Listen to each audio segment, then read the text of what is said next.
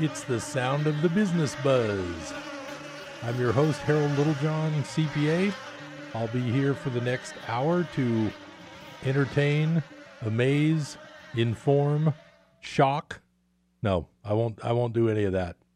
I'm just having a nice break in the KKXX recording studios while I'm in the middle of a very busy tax season.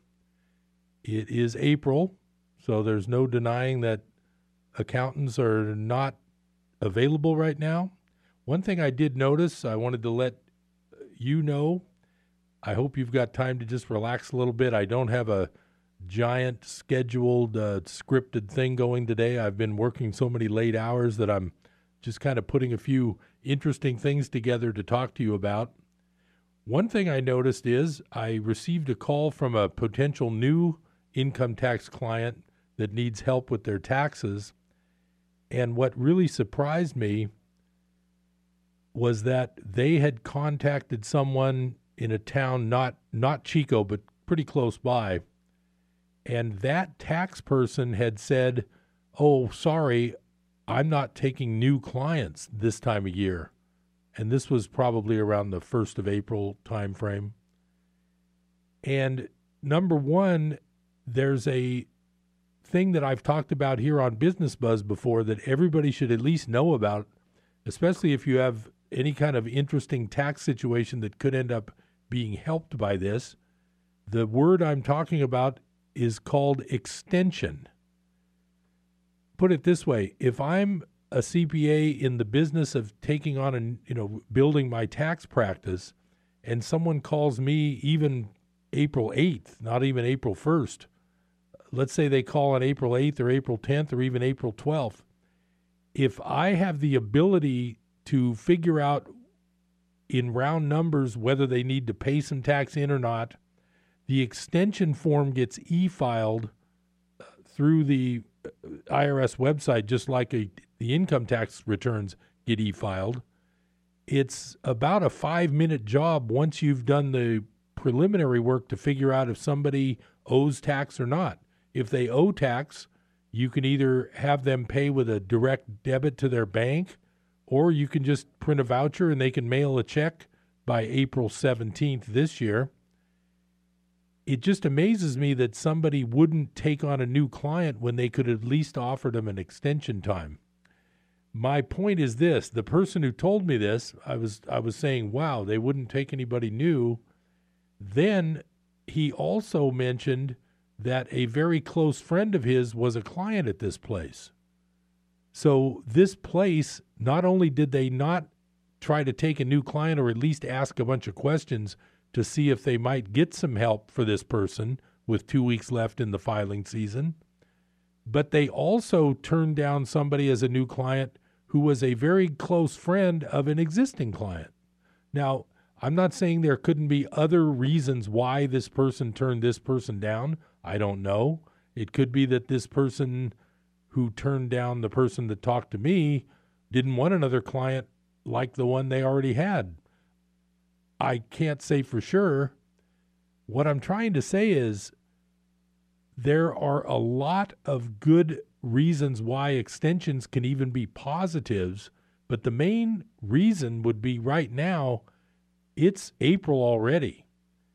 The tax season officially ends April 17th, but if you file an extension, you are legally not late filing your taxes until October 15th. There's a few disadvantages to filing extensions, but there's a lot of positives. I've covered these before, but I wanted to mention them today. You are possibly someone who is right now gathering all your information. You might not have found it all. For some reason, you might have lost an envelope full of receipts from earlier in 2017. You may be putting together your information right now, trying to scramble to get it into your tax preparer or to try to scramble to get it done yourself on TurboTax or some program like that. And here's my point. Let's say you owe a lot of tax because you're self-employed, but you may rush to get this in before April 17th and you may forget to add that envelope full of receipts that you can't find. And you may end up paying more tax than you should have. Here's the two alternatives in that scenario. One alternative is you would say, well, I know that there's a thing called an amended return, which is true, and you can go back later and change your tax return using new information on what's called an amended tax return. I do amended tax returns. I do them for various reasons. Anytime there's a mistake, whether it's the client forgot something, whether I forgot to ask something, whether new information came to the client, amended returns are normal. They happen all the time, and they're not a big deal. What I don't like to do on an amended return is to put something in to the effect, because you have to explain why you're amending. It doesn't really look good for you to file a tax return and then a month later send in an amended and say, oh, I forgot $10,000 of expenses. And the reason is that when you file an amended, it's not e-filed, it's done on paper, it sits on someone's desk, and they actually read everything you send them. You probably in that case would have to figure that you're going to copy every one of those receipts that you found extra so you can back it up with the IRS and say, here's the receipts I forgot. Okay, so let's say your pile of receipts is $2,500 worth of computer equipment that you should have written off originally.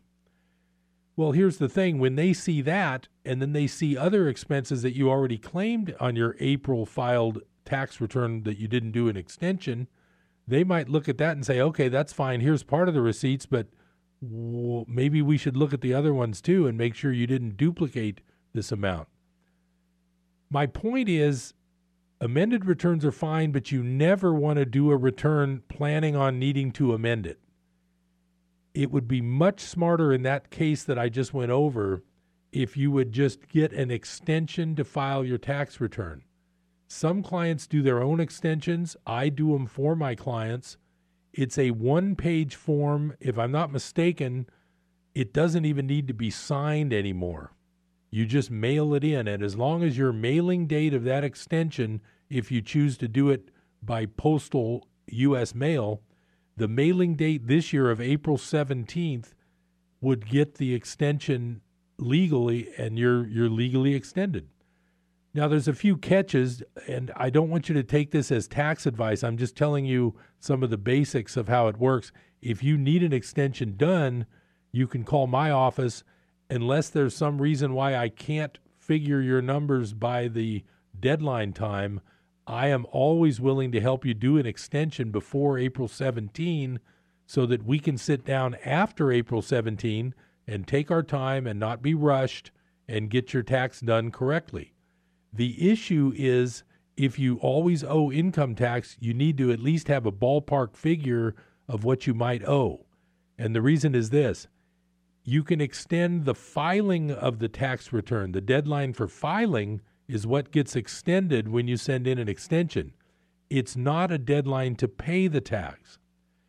Now, the beauty of an extension is this. Let's say you guess wrong, and let's say you think you might owe $5,000 of tax, and you send that in with your extension. And then when you get done with your tax, and let's say it's October, which is 6 months later, and now you realize that you actually owed $10,000, not $5,000, so you're short by $5,000. Here's the beauty of doing a legal extension of time. The penalties on the $5,000 that you owe in October over and above the $5,000 that you paid in April is only 0.5% per month. If you had forgotten to do an extension, or if you hadn't just plain not done an extension, either way, you didn't get one done. If that were to be the case, the penalty for the $5,000 is 5% per month. That does cap out at 25%, but you would owe an additional probably 25% instead of an additional 3%. Because if you file 6 months later with a legitimate extension, as I said before, the penalty is only 0.5% per month. So on your $5,000, 3% of that is only $150. That's much less than the $1,250 that you would be your penalty had you filed late without an extension. The other thing about an extension versus not an extension is if you file late without an extension, there are many, many items on your tax return where the law says you can elect to do this or you can elect to do that or you can elect to not do this or that. And the law says by the filing deadline of the tax return or the extended due date. Let's just say you have a choice of doing something that could save you $1,000 in tax, but it requires an election on your tax return. If you didn't file an extension and it's already past April 17th, if it's one of those elections that is due by the due date of the return or the extended due date, you now are too late to make that particular election. I'll give you a quick example. Well, I'm not going to give you an example of this. I'm going to change my mind because the new tax law has monkeyed with some of these old tax laws that I've been used to for the last 30 years, 35 years actually. I don't want to just assume that they haven't changed some nuances in the new tax law. I'm still learning all the major factors of the new tax law. I would say I've got 90 to 95% under my belt now with my continuing ed. There are still a few little areas that are so complicated that during tax season I have not had time to learn everything. So any serious tax planning for 2018 beyond the basics that I've already mastered is going to have to wait until May or June just because there's too much to learn. And the IRS will come out with clarifications on some of the areas of the new tax law that just aren't perfectly clear. Every law has unclear wording, and this new tax law is no exception.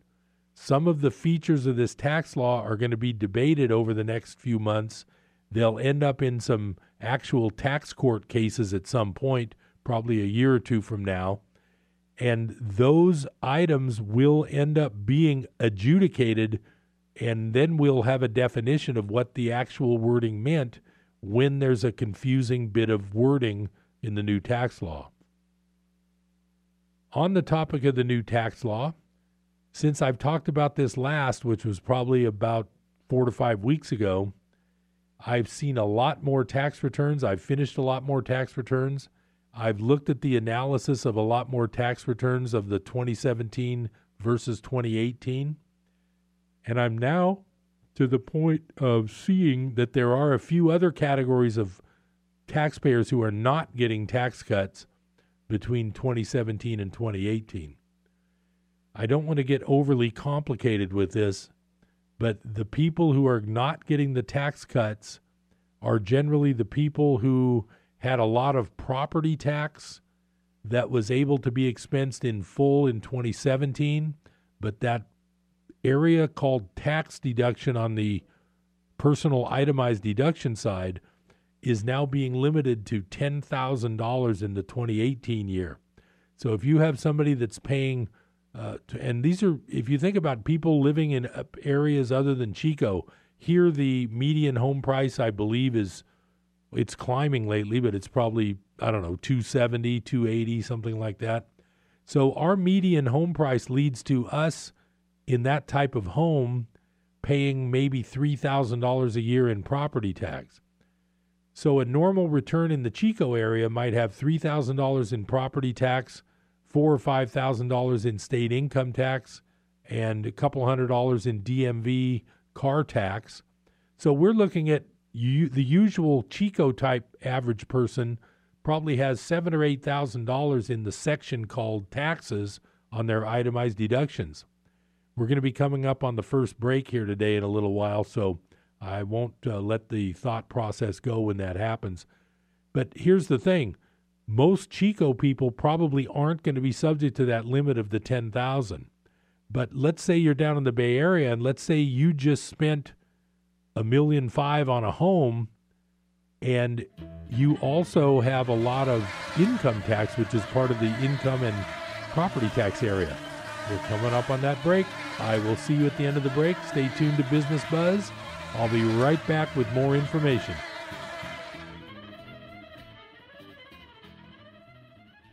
Hi, this is Rob Walter, host of Red Sky Radio with Rob Walter. This is a program that proclaims liberty to the captives of our beloved nation, where truth trumps political correctness and where the uncompromised Word of God exposes the works of darkness and sets free those held hostage behind the iron curtain of a shamelessly biased media. America, we have a trail to blaze. It's time to saddle up. It's time to ride. Join me at 7 a.m. on KKXX. Saturday mornings at 7 a.m. here on KKXX. America, bless God. Fellow Americans, your hearing this admonition establishes that you are one who cares for the America that has been so blessed by Almighty God. We implore you to embrace the laws of nature and of nature's God, to read and know the Constitution. Join with other moral and religious people and organizations to foster the blessings of liberty for ourselves and our posterity. America, bless God.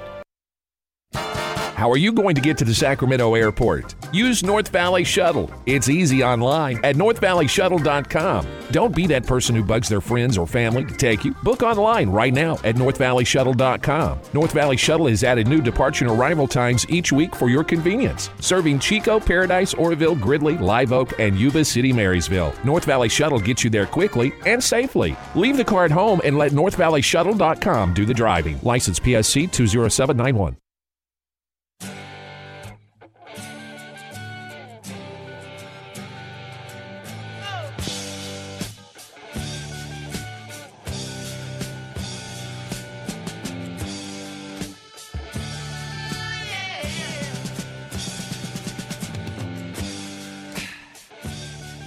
Welcome back to Business Buzz. I'm your host, Harold Littlejohn, CPA. I'm glad you're here today. It's another lovely April day in Chico. We get so many nice seasons here. This one's a good one. Now, I was discussing the people who are not getting a tax break, and I don't want to belabor this whole section, but you should be aware that the section of your itemized deductions called taxes includes mainly state income tax, state disability insurance, property taxes paid, and DMV property tax on your vehicles. That section's limited to $10,000. What I was getting at before the break was our average Chico family doesn't pay over $10,000 in that department because the average Chico home generates maybe $3,000 of property tax. The family generates maybe $3,000 to $4,000 to $5,000 of state income tax. So the basic average taxpayer is probably under that 10, which is a good thing because their amounts will be able to be utilized in full if they're itemizing.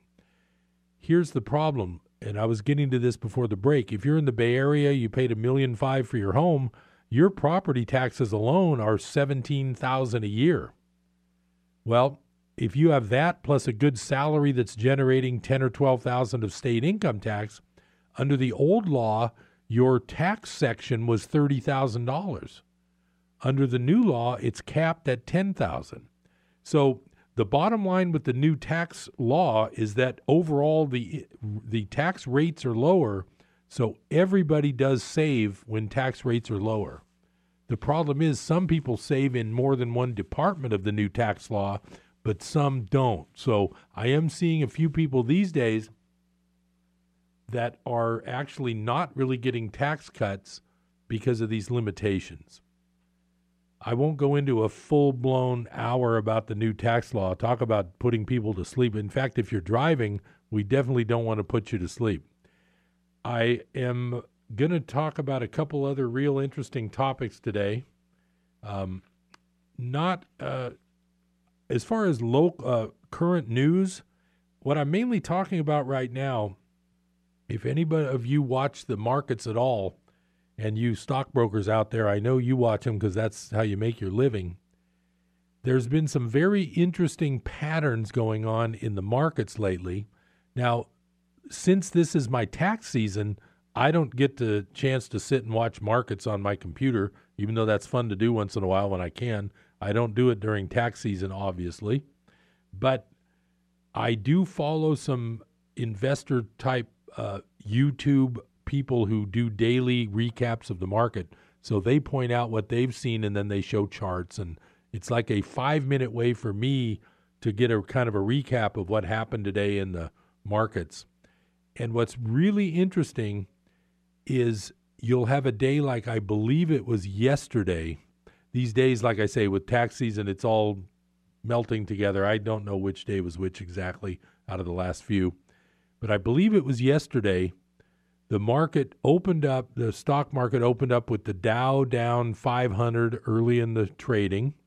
And lo and behold, later in the day, it shot up and ended up, I believe, like a plus 200. So we had a 700-point swing upward in the Dow. Now, at the same time, on the same day, what you'll notice is sometimes early in the morning, the bond market, which is really the biggest market in the world, the bond market begins to sell off. And when bonds go down, when people sell bonds, that raises interest rates. In other words, if there's no demand for bonds, there's no buyers. So the sellers start selling the bonds, and buyers, if there's no demand, they won't find a buyer until the price is lower. It's basic supply and demand, which is what my topic today is, talking about how our world has forgotten basic supply and demand temporarily. And it's not our world that's forgotten basic supply and demand. It's the people who are running these markets have ignored basic supply and demand. So let's just take that quick example about supply and demand. It's 5 a.m., the bond market opens up in New York, and all of a sudden bonds are down because there's no buyers, but there's a lot of sellers. When you have a seller, you can't do a sale until you find a buyer. So the seller will not find a buyer in a market like that until he lowers his price far enough to find a buyer. As the price goes down, buyers jump in, and that's what makes downtrends slow down and eventually stop. The price reaches the proper price where there's an equilibrium of buyers and sellers, and it'll stay stable. That's how these markets are supposed to work. What you'll notice is when bond prices go down, interest rates are going up. What you'll notice if you watch this during the day is that bonds will be way down in the morning, which means interest rates are heading higher. And lo and behold, in comes some gigantic buyer of bonds to raise the bond market up, to get the bonds up and the interest rates down. It's very incredible the amount of volume that comes in when these bonds start falling and interest rates start rising. All of a sudden you have these gigantic buying come into the market, and sometimes it can't actually push the bond price back up and the interest rate back down, but it can stabilize it, and it can stop the bleeding, so to speak, when the bond market is going down and interest rates are going up. Here's another conundrum that you might want to contemplate a little bit. How is it that the Federal Reserve raised interest rates on around March 20th, I believe? So that's been about 2 to 3 weeks. And all that's happened to like the 10-year Treasury interest rate is it's gone down. Can that really be realistic when the short-term interest rates are all supposedly going up? I'm going to fill you in on why this is all happening this way. The 10-year Treasury, which is the one I follow, that rate is kind of an average of Treasury. In other words, when we say our deficit is $21 trillion, what we mean is the Treasury owes $21 trillion to the buyers of Treasury debt. The 10-year Treasury is a good midpoint between the short-term 2-year Treasuries and the long-term 30-year Treasuries. So I always look at the 10-year because it's sort of in the middle. That's not a scientific middle. It's just kind of a good gauge of, you can't watch 2 or 3 of these. It gets you too confused. But I can watch the 10-year every day. It's down at around 2.75 right now, I believe. It was just under 3, but then someone came in and bought them. What I'm trying to say is somebody or some group is buying bonds. No person in their right mind would invest their hard-earned money for 10 years to earn 2.7% when it's obvious that inflation is at least that high. You might as well just take cash money and put it under your mattress, because all you're going to do is lose your money to the wear of higher prices in the future, which is, and the real funny part about this is the group that's likely doing this is also the group that has as its stated mission to cause 2% inflation per year. That is why this is so important for you to know. The markets are fake. There's a thing called fake news that's been in the news. Well, I'm proposing that we have a term called fake markets. Now, what's been happening in the stock market related to the bond market is when they try to pump up the bond market, that when interest rates go down, that normally would kind of push money back into the stock market. Well, here's what happens these days. They try to push all the money into the bond market, and if that pushing of money into the bond market doesn't make the stock market go up, they resort to having to buy stocks directly. So when you see a day where stocks are down, and the Dow is the big measure of 30 stocks, when the Dow is down 500 in the morning, but during the day someone comes in and buys up enough stocks to make it end up 200 points higher for the day, that is called intervention. It's not natural. This is not really happening. You and I are not calling our stockbroker when the Dow's down 500 and saying, oh, I want to buy. Let's go all in. We're coming up on break number 2. This is Harold Littlejohn, CPA, telling you to be careful with your money. I'll see you in a minute or two. Stay tuned.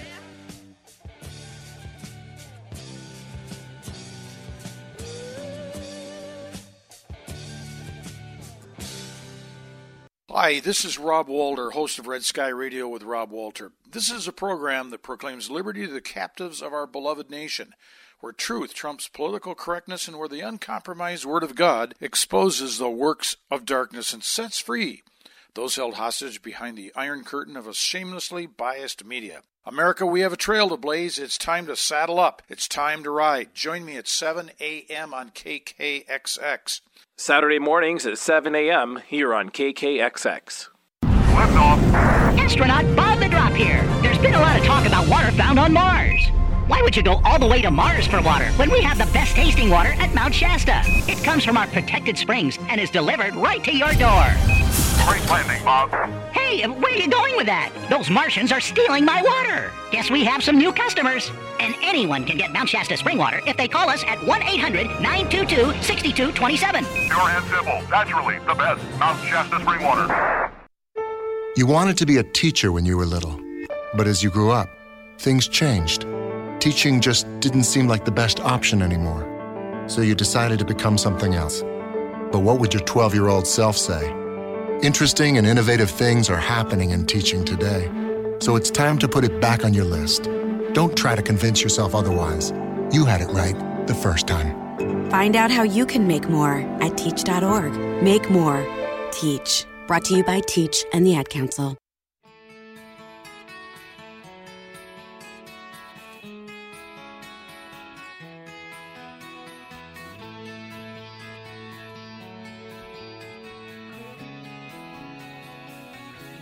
Welcome back to Business Buzz. I'm Harold Littlejohn, CPA. I'm really glad you're here with me today. I'm taking a much-deserved break from my office, and I'm here trying to keep your money safe and keep you happy as a clam. Or as one guy I listened to would say, happy as a woodpecker in a lumberyard. The next thing I wanted to talk about, well, I was talking about the fake markets and how you'll see that when the Dow and the bond market start falling in the morning, many times they come right back up. There was another day last week, I think, where the market was down like 700 and something points, and it ended up only 300 down. Same thing that day. It's all fake. And I've been telling myself these days, like if I happen to see something like CBS News, which I try to avoid, and I see whatever they're saying about anything, I just look at it and And I just say to myself, and it's all fake. And that's how I get through my day without a lot of stress. So you might ask, now how could anybody possibly be doing that with the markets? How could they be buying up the markets? That is a weird concept. Harold, how could they be doing that? Well, that's why I'm here. I like to back up what I say with some explanation. What a concept, huh? This is a printout I just made today. If you want to look it up yourself, it's called Executive Order 12631, and I'm going to read a few pieces of it. It's only about a page and a half long. But this one little executive order that you can look up, if you want to ask the question, who runs this country, this says it all in 4 lines because it's under Section 1. It says, establishment. There is hereby established a working group on financial markets. The working group shall be composed of 1, the Secretary of the Treasury, 2, the Chairman of the Board of Governors of the Federal Reserve System, 3, the Chairman of the Securities and Exchange Commission, and 4, the Chairman of the Commodity Futures Trading Commission. Okay, those 4 people run these markets. This actual executive order is called Working Group on Financial Markets. It was done under President Reagan by virtue of the authority vested in me as president by the Constitution and laws of the United States. It's funny how they do back up the Constitution when it helps them establish laws like this. But if there's other laws that they don't like to use the Constitution. So it says right here, purpose and functions, and recognizing the goals of enhancing the integrity, efficiency, orderliness, and competitiveness of our nation's financial markets and maintaining investor confidence. The working group shall identify and consider 1, the major issues raised by the numerous studies on the events in the financial markets surrounding October 19, 1987, and any of those recommendations that have the potential to achieve the goals noted above, and the actions, including governmental actions, that are appropriate to carry out these recommendations. Now, first of all, I'm not going to become a constitutional scholar here, even though I do have a law degree, but I'm not an attorney and I don't play one on television. I'm not going to get into a constitutional debate, but I have passed my constitutional law class in law school. Is there something in there that says that our executive branch and the Treasury should be worried about the orderliness, integrity, efficiency of the nation's financial markets? Who owns the financial markets? I kind of was under the impression that would be yours and my money. Am I not right? So here's the bad part of this thing at the end, and like I say, it's only less than a page and a half long. The working group shall report to the president on its progress and, if appropriate, its views on any recommended legislative changes. Then it says down here under Section 3C, to the extent permitted by law and subject to the availability of funds therefore, the Department of the Treasury shall provide the working group with such administrative and support services as may be necessary for the performance of its functions. I want to clarify this and integrate this with the other article I read to you probably 6 weeks ago, but I've mentioned it 2 or 3 times since then. If you want to Google something and get some really interesting reading, Google Michigan State University 21 trillion. That will lead you to the articles that discuss the Michigan State University economics professor who found $21 trillion of stolen money in the ledgers of 15 years of the Department of Defense and Housing and Urban Development that is completely missing money. What I'm trying to point out here is that there is a good chance that a lot of this trillions are being used by this working group on I'm sorry, I got to remember the name of this because I have a nickname for it I'm going to tell you in a minute. It's called the Working Group on Financial Markets. The name that I call it is the Plunge Protection Team. This thing is designed so that when the stock market goes way down, they have now here's the problem. They have the authority, but not the obligation to step in and save the market. Here's my beef with this whole thing. If they were to guarantee that the market would never go down, it would only go up, then we could all safely leave our money in the stock market, put more in, and have Facebook and YouTube and all those wonderful companies just make us money hand over fist forever. The problem is, what if they come to a point where they decide not to prop the market up? If there's one of those days where the market's down 1,100 points like there was about a month or so ago, if there's one of those days and they don't come in and prop the market up the next day, I can guarantee you it'll probably be down 2,000 the next day, because everybody I know, if they see $1,100 and $1,200 going down a day for a day or two, $1,100 or $1,200 points a day or a day or two, believe me, they're going to be on the horn with their broker saying, get me out of this thing tomorrow. And that is what snowballs into a market crash. Now, these market crashes, as I've pointed out, and any chart will tell you, there was a big one in the year 2000. There was a really big one in the year 2008. And we're due for another one. We just haven't had one. In my opinion, it's because the Plunge Protection Team has really taken over the hold, especially since the 07 and the 08 years. And it's just become normal now. It's become normal that these markets get backstopped by this plunge stuff. So this protection things. Now, I brought an article here that I want to read to you. It's actually, I don't think it's real new, but it's appropriate to what I'm talking about. So I'm just going to read some of this right now. Former member of Plunge Protection Team confirms government controls all markets. It says, for years, many economists and investors believed that the government played a much bigger role in controlling markets than the mainstream let on. And when you look at how regulatory bodies such as the CFTC and SEC, and by the way, those are the two that are mentioned in the executive order I just read to you. Those are two of the four. The CFTC and SEC failed to halt illegal activity by banks and corporations in areas such as insider trading, naked short selling, and commodity manipulation. The evidence of this becomes much too strong to ignore. And I will also point out, with all of the crooked bailout stuff that happened in 07 and 08, where is there an arrest?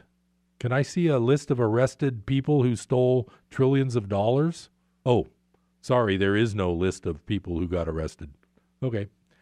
And I'm just going to read a little more of this. But for the first time in the decades of this conspiracy theory belief, the oppressed finally have a whistleblower and one who actually worked on the government's Plunge Protection Team. And like Edward Snowden's revelations of government spying occurring over every aspect of our lives, so too does former U.S. financial advisor Dr. Pippa Malmgren publicly affirm that not only does the government manipulate the markets as they see fit, they control every aspect of them. And this is quoting from Pippa Malmgren, Malmgren. 1 year after the great stock market crash in 1987, U.S. President Ronald Reagan launched the Working Group on Financial Markets. Conspiracy theorists believe, however, that the real task of this committee is to protect against a renewed slump in the stock market. In the jargon of Wall Street, the working group is known as the Plunge Protection Team. One glimpse at a few days during 2007 and 8, and it is clear that someone with infinitely deep pockets was able to support markets on several critical days, though, of course, anyone proclaiming intervention was propagandized away as a conspiracy theory wonk. However, as Dr. Pippa Malmgren, a former member of the U.S. President's Working Group on Financial Markets, it is not conspiracy theory, it is conspiracy fact. And this is her quote, "There's no price discovery anymore by the market. Governments impose prices on the markets." Since the 2008 credit crisis and subsequent Great Recession, tens of trillions of dollars have artificially been put into the markets to prevent the global economy from massive declines, bankrupting of most major banks, and overall collapse. So, I don't want to belabor the point, but I do want to. This is why I keep telling you it's fine to be in the stock market, because lately it's been doing pretty well, but you've got to have at least some money insurance with some physical gold so that if and when this thing crashes, you'll have something real. All you have right now is paper and the obligation of somebody to pay you back what you say you own. And if things go bad, it might not even be easy to get your money out of these markets. There may be a time where you will have a big market turn down and you'll call your broker and they'll say, oh, sorry, everything's closed. And here's what happens. The big boys get their money out first, and you call later and you try to get your money out, but it may or may not be available.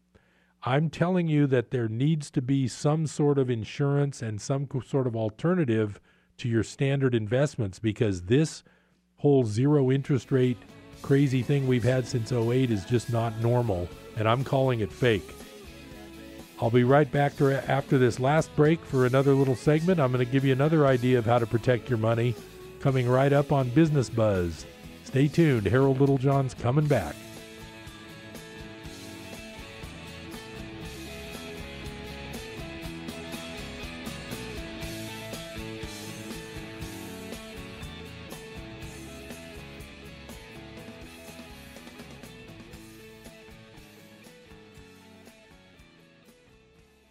The Bible is a book of history. This is Ken Ham, a publisher of the award-winning family magazine, Answers. This week, we've been looking at how teaching the Bible chronologically makes it come alive. It connects the dots and flow of biblical history and see God's hand throughout history. But we also need to connect the Bible with the world around us. As you teach God's Word, show how it connects with archaeology, geology, biology, and anthropology. People need to see that the Bible is not some storybook full of just moral truths. It's a book of history. It connects with real people, places, and events in history. And this unleashes a powerful truth. If we can trust what the Bible says about history, we can trust what it says about the gospel based in that history. Get answers to the skeptical questions of our day at AnswersRadio.com and plan your visit to the full-size Noah's Ark south of Cincinnati when you go to AnswersRadio.com. Long-range missile reportedly fired this morning by Iran. 47,000 acres burned. The news lets you know what's going on in the world. But a few things you should know about most news outlets. They don't make money if they don't get good ratings. And they all know that bad news gets good ratings. A violent terror attack outside the American So the more they consulate. inflate the bad news, the more gripping a story can seem. Turn off all that bad news and tune in here. We have a positive approach to life and always good news. Listen here. You found Life Radio, KKXX. AM and FM.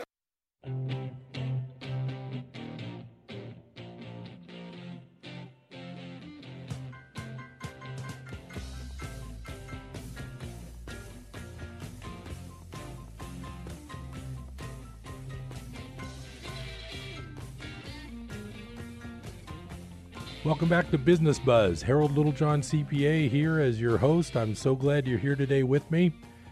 I want to get into a little more about alternative money. Now, I made the decision a while back to make sure I had part of my portfolio in gold and some silver also. But the main thing is that you need protection when things go bad. There's things going on that I've mentioned before. Venezuela is having what's called hyperinflation, and every day they lose another big chunk of their purchasing power. And I even have an article here, I'm not going to read it today, but it's mentioning that the government, in order to bring medicine into the country for the people that need it, the government is actually asking other countries to accept diamonds and gold as payment because they don't have any dollars. The exchange rate is so bad that their currency, they can print all night long and it will not be enough to pay for anything. No No one will accept their currency. It's worthless and it's going down every day. At some point, all paper money reverts to its intrinsic value of zero. It's a known fact. It's now anybody who says, "Oh no, it hasn't. We still have paper money." Yes, we do. But the value of the dollar since the Federal Reserve took over in 1913 has gone down about 97%. So you have 3% of what you used to have in $1. This is not a healthy currency. People think it is because it's the lesser of the evils when you look around the world at some of the other currencies like Venezuela. So my point is that all paper money is just that. It's only as good as the belief and confidence in the system behind it. One of the evidences that the system is not doing well and that there is a lot less confidence in the system is not only the whole thing about people who are buying gold and silver, but it's called cryptocurrencies. Cryptocurrencies, and I'm not an expert, and this is not financial advice, but it seems to be working, and this is my observation, it seems to be working like an alternative to paper money. A lot of young people, a lot of computer-type people have gone all into this, and they've been doing it for years now, and all of us are just slowly awakening to this fact. I'm not young anymore. I mean, I'm young at heart, but physically I'm what's that old country song, on the backside of 30? I'm on the backside of that at least. What's happened, though, is that there's an entire new age of investors, and it's their investment of choice is called cryptocurrency. The reason I'm bringing this up is that the rise of the most famous one is called Bitcoin. I'm not saying it's the best, it's the oldest and biggest, but Bitcoin started out at something like a tenth of a penny or a penny a piece. I'm not sure. I'm not a historian on this, but I'm just telling you what I know, and I'm giving you my observations and my opinions. This is not financial advice. I'm not a certified financial planner. I'm not an attorney. I'm not a pilot. I'm not a banker. I can think of a lot of things I'm not, but I'm also not stupid. And here's what happened. There are people that bought Bitcoins when they were 1 penny a piece, and if they were lucky and they lucked out when they timed the market, they sold them for over $19,000 each. I don't even want to do the math of what the percentage gain that is. There's another one called Litecoin that in January of 2017 was, I believe, priced at about $4 each. They're now $115 or so, and a couple months ago they were $375 each. So that's 100 to 1 gain in less than a year. I believe that is 10,000%. What I'm saying is that there's an entire culture that you and I are probably not aware of that are trading 24 hours a day. They don't close the market at 4:15 p.m. like the New York Stock Exchange. They don't close from Friday afternoon till Sunday afternoon like the gold and silver NYMEX market in New York. This thing trades 24/7. There's people getting rich with it. There's also people losing money with it. It's called cryptocurrencies, and it's something that everybody should at least be aware of. Myself and a couple of colleagues are putting together a cryptocurrency investment seminar on April 24th from 6 to 9 p.m. at Unwind at 980, which is the new fantastic restaurant that's sort of on the corner of Mangrove and Palmetto, but I wouldn't call it the corner. The corner is the building where the old Lions rest. Anybody who's been around as long as I have in Chico remembers Lions Restaurant. That was then Butte Community Bank. Unfortunately, I won't slander anybody, but unfortunately some, quote, people, end quote, at Butte Community Bank did something wrong because their bank went under and they ended up getting taken over by Rabobank on a Friday afternoon. And then the Rabobank branch, unfortunately, because it was pretty darn convenient when your office is on Mangrove, the Rabobank branch they closed that branch. So Rabobank, I believe, only has 2 branches now instead of 3. So the bottom line is Unwind at 980, Whoa, how did I get off track that far? Okay, I'm so financially tapped in here today. So Unwind at 980 is that new place in the I'll call it the La Comida Shopping Center. That's probably the way everybody can recognize it. It's from 6 to 9 p.m. The admission price, which includes dinner, is only $97. You will get 3 hours of education, of which 2 hours will be direct, real-time, hands-on training as to how to go from a complete neophyte newbie with no knowledge of how to deal with cryptocurrencies to somebody who can actually begin trading on various platforms, hundreds of cryptocurrencies. If you're not into trading, you can also become an investor in cryptocurrencies.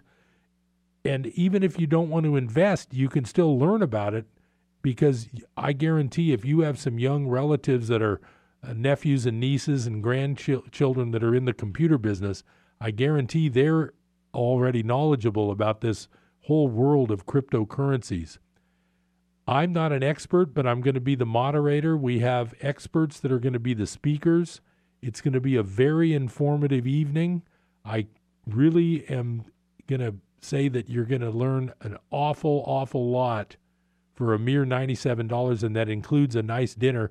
If you've had dinner at Unwind at 980 before, you'll realize how good this food is, and it's going to be really good. So we're going to have 2 hours of intensive training. We're going to have another hour of dinner and meet and greet and talk, and we're going to have Q&A time, question and answer time. It's really going to be fun, and it's really going to be educational.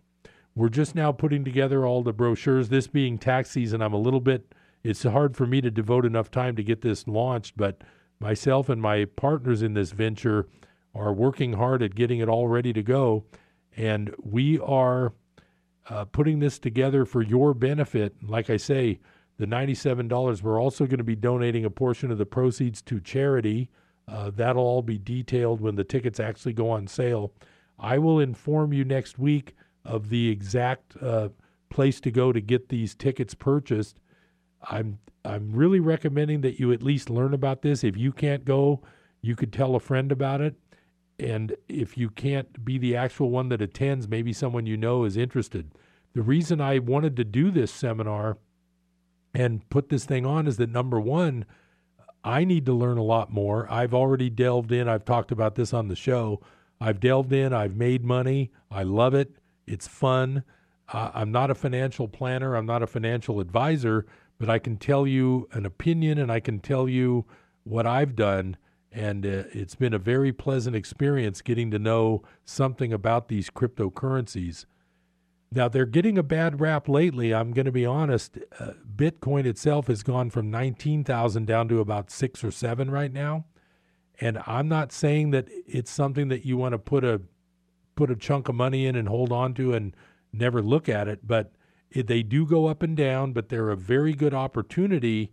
And what I was saying before, tying this into the whole discussion I had about the plunge protection team, is that the rise of the cryptocurrencies, and right now the total market cap, it was up to about $700 billion a couple months ago. Now that there's been a decline, it's around $350 billion.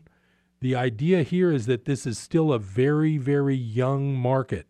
It's just now catching fire. It's just now getting more well-known. You don't want to not at least know about this, and you don't want to not at least be aware that there's an entire world of investing that I feel that there's probably a whole generation that's skipping the stock market, skipping the bond market, and going into the cryptocurrency world. And they have a fun ride. They go way up. They go way down. They go in and out. Some people are called day traders, but a day would be optimistic. Many of these trades these people make are within hours. They're putting money in and getting money out. If you're leveraged, let's say you have $1,000 and you buy, let's just say you buy 10 Litecoins for around $1,000, and Litecoin goes up by $20, it can happen within 5 or 10 minutes. You can then exit that position. You might pay some commissions and some percentage. It's also called slippage, where you never get the exact price you saw on the screen. But in that my little scenario, you would have somebody that in maybe 2 hours made 20% on their investment. That multiplies out to a gigantic return on investment. Now, if you look at your bank statement from Tri-Counties Bank, and I've seen plenty of these lately because I've been doing income taxes on a daily basis, you have people that have $10,000 sitting in a savings account, and the earnings for the year haven't been enough to even generate them a 1099 form. And the rule is the bank doesn't print one unless the interest earned is $10 or more. So you actually have people right now who in the old days on $10,000 probably would have earned $500 or $600 of interest. You have them now sitting with their money in the bank earning virtually zero. That's not a good financial plan when you and I both know that inflation is getting hot. It's getting high. I wanted to also point out, if you think inflation isn't hitting you at the grocery store, I want to introduce you to the concept that I have fun looking for. It's a kick. I call it shrinkflation. I didn't invent that word. I read it, but I call it shrinkflation. Here's the deal. I just noticed I use a lot of Ziploc bags to keep things organized behind my desk and things at work. And what I noticed is the box of Ziploc type bags that fit, 8.5 by 11 paper, those are called the gallon size. For years and years, those have been sold in boxes of 40. Well, guess what? I went to buy some box of 40 Ziploc bags the other day, and guess what? It was still the same price. They're normally $3.99 at Safeway. It's a box of 38. So they just stuck me with 5% inflation within a week on something I buy quite a bit of. My 40 for $4 used to be 10 cents per. My 38 for $4, 38 is 95% of 40, which means that I just lost 5% of my purchasing power when it comes to that. And that's called shrinkflation. I'll have you think about one other thing. Do you remember when you used to buy a pound of ground coffee and a pound you learned in school was 16 ounces? Take a look at your, quote, pound of coffee when you go to Safeway and buy a thing of ground Peet's coffee or Starbucks or whatever you're buying. Take a look at the weight. For a while it was 12 ounces. Now it's mainly 11 ounces. So you're still paying, $6, $7, $8 for a, quote, pound of coffee? That bag only has 11 ounces in it. That's called shrinkflation. And that's what's eating away at your spare money. You think prices aren't that high, you're getting less in your grocery bag and paying the same amount. All of these things add up together. If it sounds like I'm rambling, it's number one, I've been working late hours, so I'm tired. But really, the things that I'm telling you, they all fit together. Inflation is eating away at the purchasing power of your dollar. The plunge protection team is making you think that the economy looks good when it really isn't that good. Also, the government comes out with unemployment numbers of 4.2% that are completely bogus. I know a lot more than 1 out of 25 of the people I see in Chico are more than unemployed.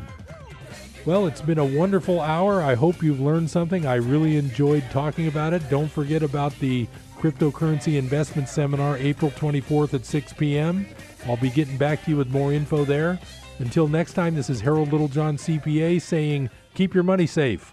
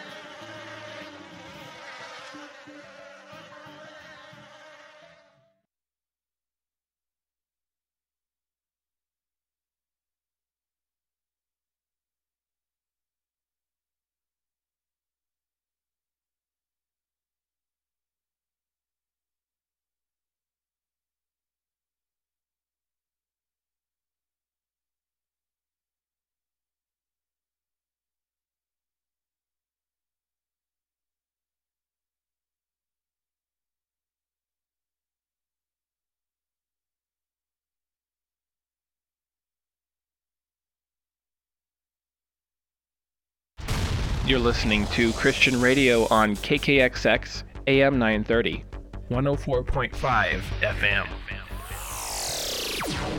From Deuteronomy 7:9. Know therefore that the Lord your God is God. He is the faithful God, keeping His covenant of love to 1,000 generations of those who love Him and keep His commands. You're listening to Life Radio, KKXX AM and FM.